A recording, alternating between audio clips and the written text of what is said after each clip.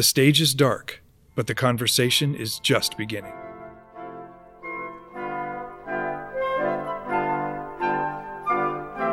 Welcome back to the Utah Symphony Utah Opera Ghostlight podcast, a behind-the-curtain look into the world of classical music and the artists who make it. I'm Carol Anderson. And I'm Jeff Counts. In the second of our series of episodes focused on the revolution of Steve Jobs, we're talking to the composer of this opera, Mason Bates. As one of the most performed living composers, Mason connects technology and classical music in new and exciting ways.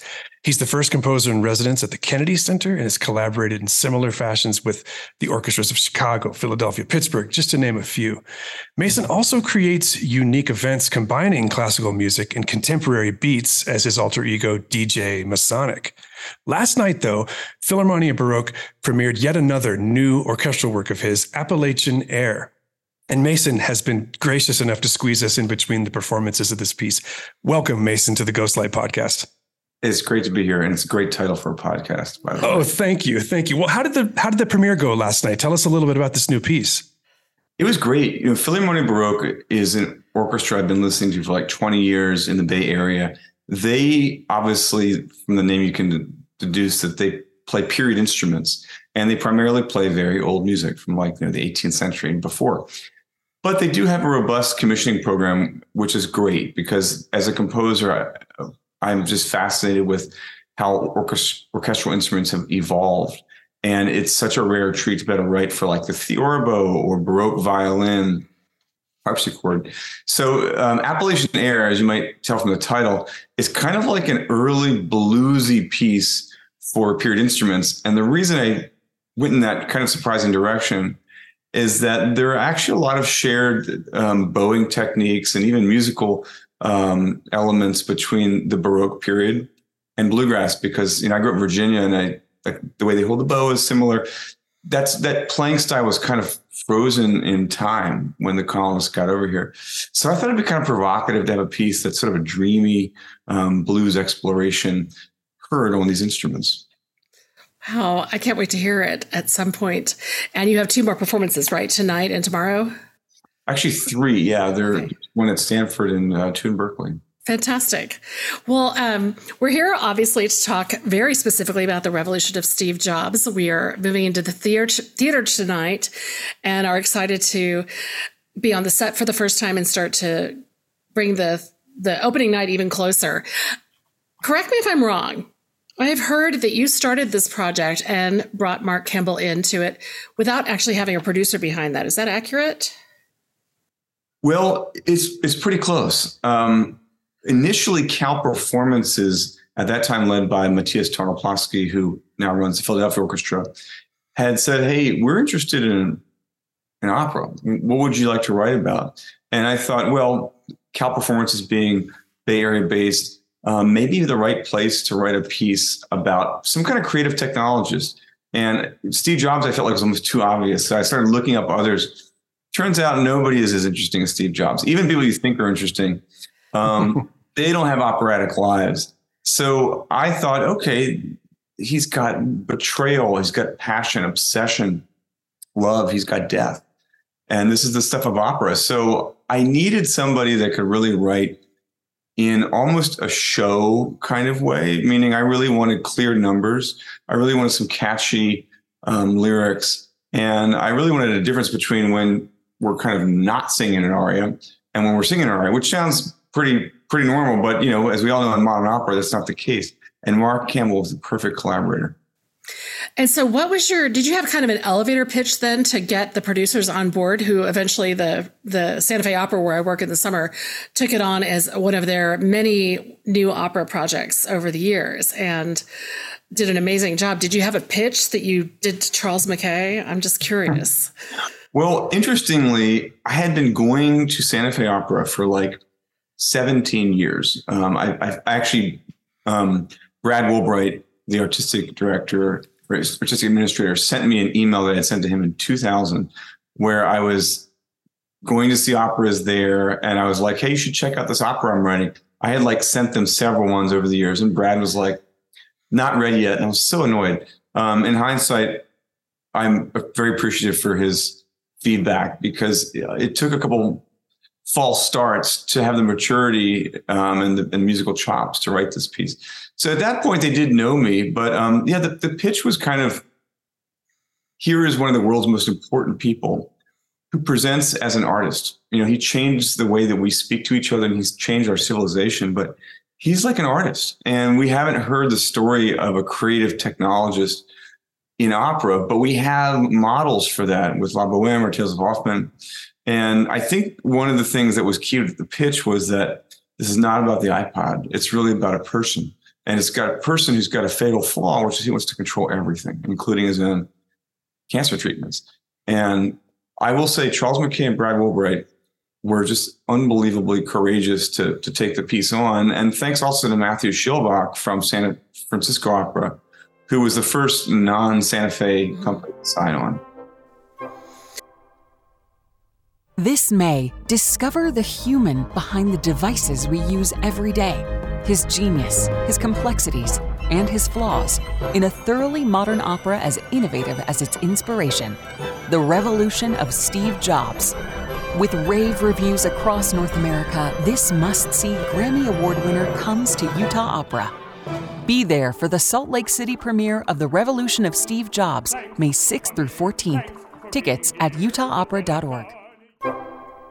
The story obviously is important. People are curious about what's Steve Jobs on the operatic stage like. But John Adams said something to me that I've always thought about. He said, I kind of am reminded of when I was writing Nixon in China. He said, everybody was so intrigued by an opera about Richard Nixon. How can you do that? The reason that it kind of stuck with me was that when you're dealing with an iconic figure like this, you kind of need to be a little surprising. It's not enough just to have a cool figure. Like, people need to come and be shown something they weren't expecting. And I think what we get in this piece, especially in that last third, is a real human touch. And particularly with Laureen Jobs. I mean, one of the things I said to Mark, and he totally was with me with this, let's have a bit of a stealing of the show. We need to have Laureen kind of rise in importance with a couple of big arias at the end. So I think one of the things that's helped this piece is, first of all, it has a lot of new surfaces, but it's hardwired to some very basic operatic needs, like simple things like love, death, passion. But the other is that it shows a side of Steve Jobs we haven't really seen. Speaking of simple operatic needs, I want to talk about nuts and bolts a little bit with you, if you don't mind. And, thanks to Wagner, who coined the term in the 19th century, whenever we talk about opera, we talk about leitmotif, right? And these are musical ideas, melodic, harmonic, that represent characters, ideas, objects that are sort of meant as reference points. So talk about how you used and adapted this idea of leitmotif in Revolution of Steve Jobs. Well, I'm so glad you're asking that, because leitmotif is something that we hear everywhere. You watch Star Wars and you hear, it doesn't have to be like the theme comes when the character's on screen, just if they're thinking of the character. It's such a wonderful musical technique to hardwire the drama to the music. So I thought, here's a story about a guy who changed the way we communicate. We're all sending our lives to these little sleek devices in the ways we weren't before Steve. And I thought, basically the opera needs to have an element of like the music of communication, and the way these characters interact has to kind of dramatize a bit of the impact that Steve Jobs has had on us. So I thought, beyond just giving people themes, it'd be cool to give them almost like sound worlds. And an example of that would be, like, a traditional example in this opera is Laureen Powell Jobs has a very soulful melody that's paired with like kind of really oceanic strings. That's a little bit kind of traditional theme, boom. But when you take somebody like Kobun, Steve Jobs' Buddhist spiritual advisor, he doesn't have a theme so much as like this kind of sound world. And a sound world, can just be like a chord, but if you really extrapolate out, it can be like, in this case, like sound design. It almost sounds like he's like in this kind of mystical space where you hear samples of like wind chimes and prayer bowls, and every character kind of has their own sound world. And Steve, of course, has a very driving kind of nervous, frenetic sound world, acoustic guitar, electronica. And what's interesting is when you have those things kind of collide.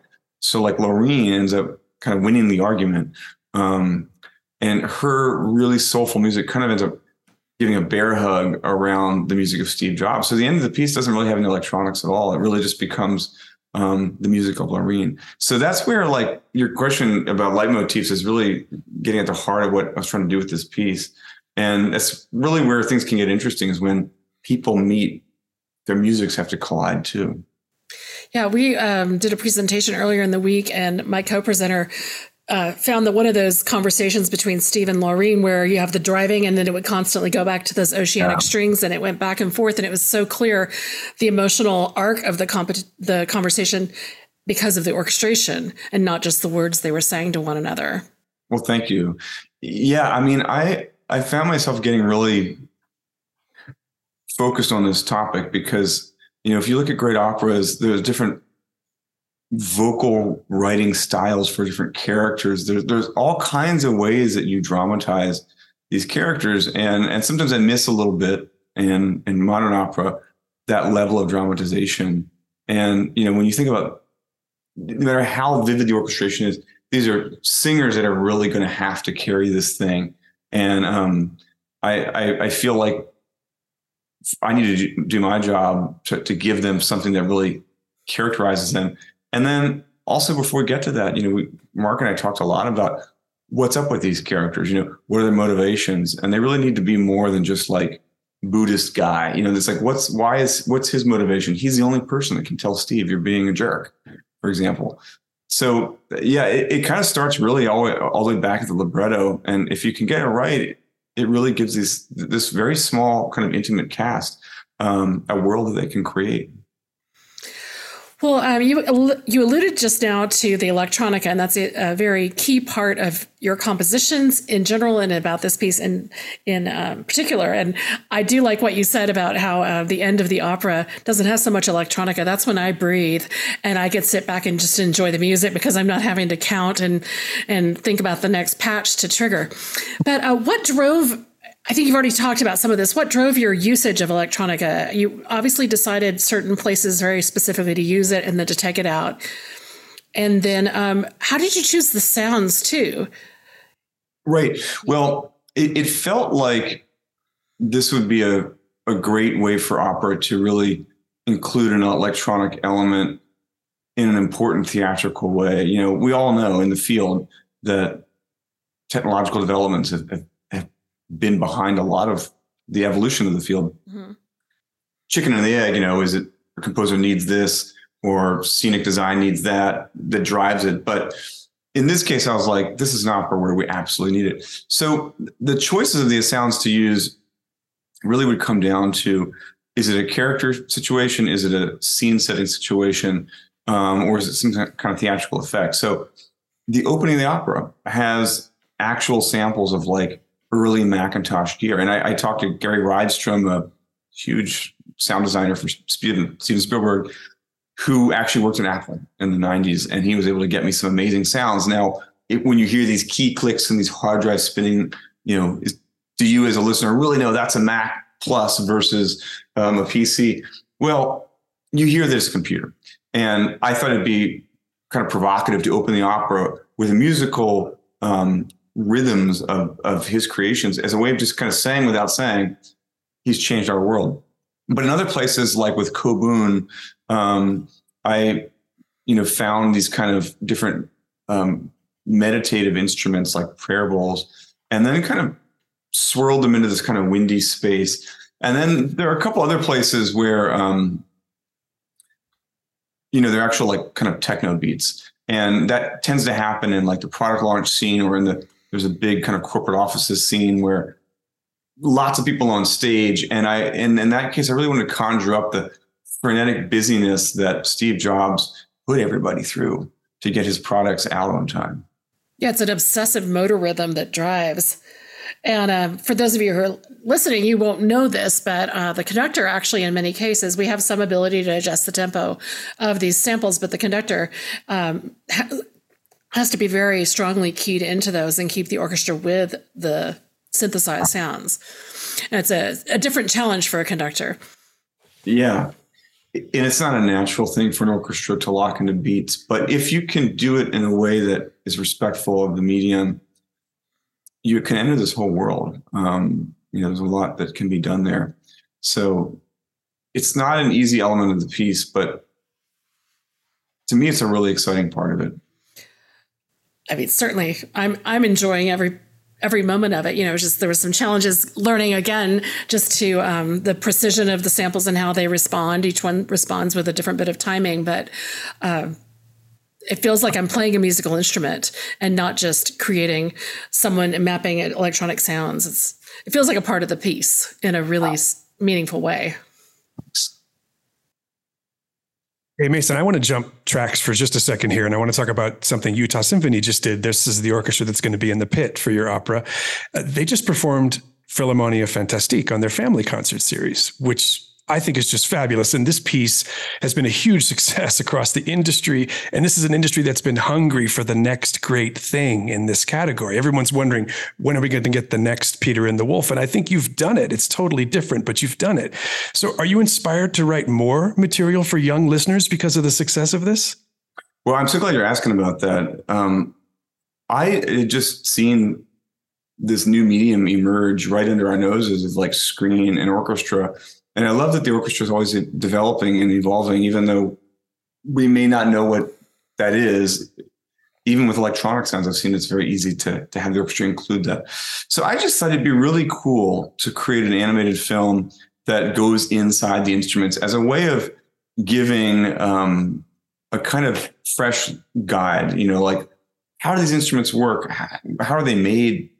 What does a valve do? How can you do that without saying anything? Just showing. So it was so great that they just performed it, like, I guess within a week or something. It was just last week. Yeah. And it's been incredible to have this become like my most performed piece, because it's a big piece that has a bit of tech involved. I feel like, yes, the piece is absolutely meant to inspire particularly young people about the magic of the orchestra. But what's been really cool is that a lot of orchestras have done it in the concerto slot of a main evening show. And I think the reason that is happening is that people are seeing it a little bit like in the mold of a piece by Ravel or Prokofiev or Britten, that it has vibrant orchestration to conjure this sense of wonder. But like Mother Goose Suite or something, it absolutely is a serious endeavor. So I wrote the piece really thinking that, yes, it's going to absolutely breathe life into a lot of young people's concerts. But it's great that it's now out on Apple TV, and that anybody can check it out. And I'm really thankful for the support of John Williams. He saw the film, gave us a great tribute to it. He showed it to Gustavo Dudamel, who's going to conduct it next season. And really, most of all, I'm happy that my kids, who are now 10 and 13, really have loved seeing it in different places, because they're pretty harsh critics. Oh, gosh. Well, now I don't know if I'm getting into material that is too secretive at this moment. Back in 2018, it was announced that you were going to be doing a project with the Metropolitan Opera, The Adventures of Cavalier and Clay, an operatic thing. How's that going? What did the pandemic do to that? Well, that's happening next season, 24. Actually, not next season, the fall of 24, with LA Opera, and then at the Met the following year. So yeah, that is what I am on fire with right now. The Amazing Adventures of Cavalier and Clay is a really famous novel that won the Pulitzer by Michael Chabon. It's many people's favorite novel because it has this incredible surface bringing to light the story of New York in the 40s, just bling, bling, like, Tin Pan Alley.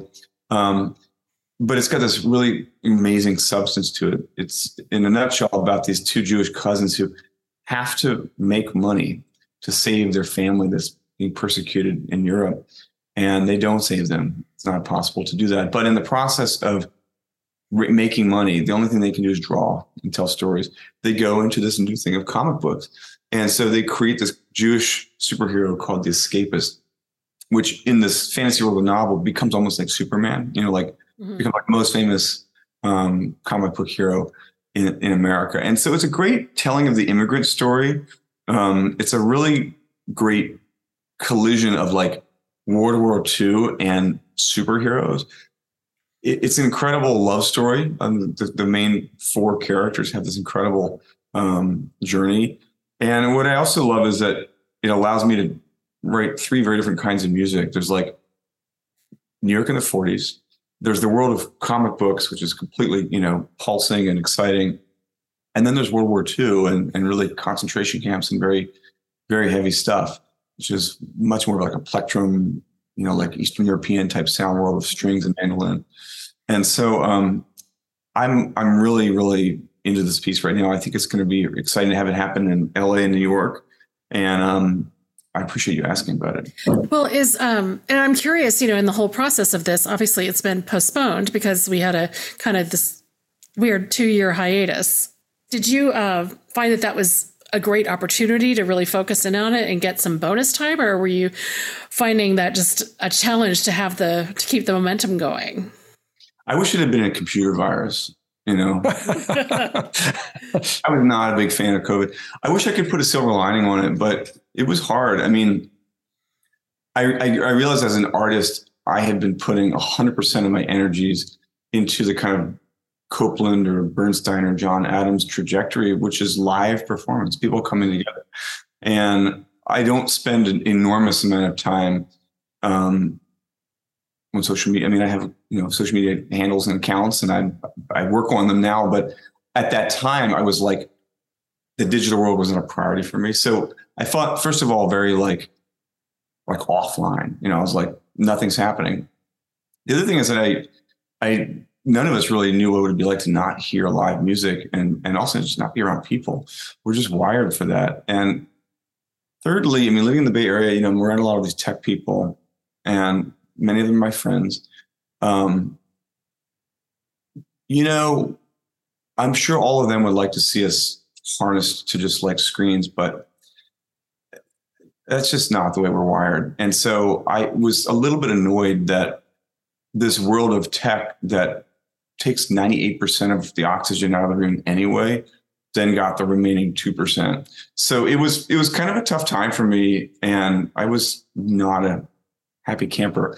I will say that even though Philharmonia had been conceived and written before the pandemic, that's a project, Philharmonia Fantastique, that I felt like really had renewed urgency after the pandemic, because it brings the orchestra to people in a new way. And even the story of Steve Jobs, at the end, Lorena saying, look up, look out from your device. That's something we all were saying to each other as COVID was wearing on. So I think we had some good times as a family, sort of, but man, it was tough. We all learned to use Zoom in a different way, and this conversation wouldn't be happening if it weren't for Zoom, because we can't, you don't have the time, and we don't have the resources to bring you out just to have this conversation live. So the blessings are also curses at the same time. Yeah. Just a real double-edged sword. Yeah, it's true. So, Mason, we read that you're doing this with Gene, right? The Cavalier and Clay thing with Gene Shear. Is that right? Yes. Yeah. Well, maybe we can have the two of you back on as returning Ghostlight guests to talk about that when the time is right. It would be fabulous. Great. I know we're running out of time with you. You've got a hard out. So before we let you go, where can people find you online? How can people learn more about you and your music? Well, I mean, I'm definitely on Instagram and Facebook. I mean, I'm on Twitter, but I'm less of a fan of it these days. And I have a TikTok channel. I also have just a good old-fashioned website where you can check out what I'm doing, read about stuff. But I also would suggest checking out spritesworld.org. That is the world of the sprite from Philharmonia Fantastique, and it can take you to the Apple TV place where you can spend 22 minutes going inside instruments. Love it. Love it. Well, we're so grateful that you carved out the moment for us, and we are thrilled to have you in Salt Lake for opening night of the Revolution of Steve Jobs. Looking forward to that. Yeah. Thank you so much for having me on. This is such a cool podcast, and I look forward to talking to you again. I know we'll do it. Thank you to everyone at home and on the go for listening today. If you haven't yet, it would really help us if you would subscribe, rate, and review the show wherever you get your podcasts. This helps us to get new listeners. Be sure to visit usuo.org for information about upcoming performances, including The Revolution of Steve Jobs. We hope to see you soon at one of our venues for a live performance. Until next time, I'm Carol Anderson. And I'm Jeff Counts. Thanks for listening.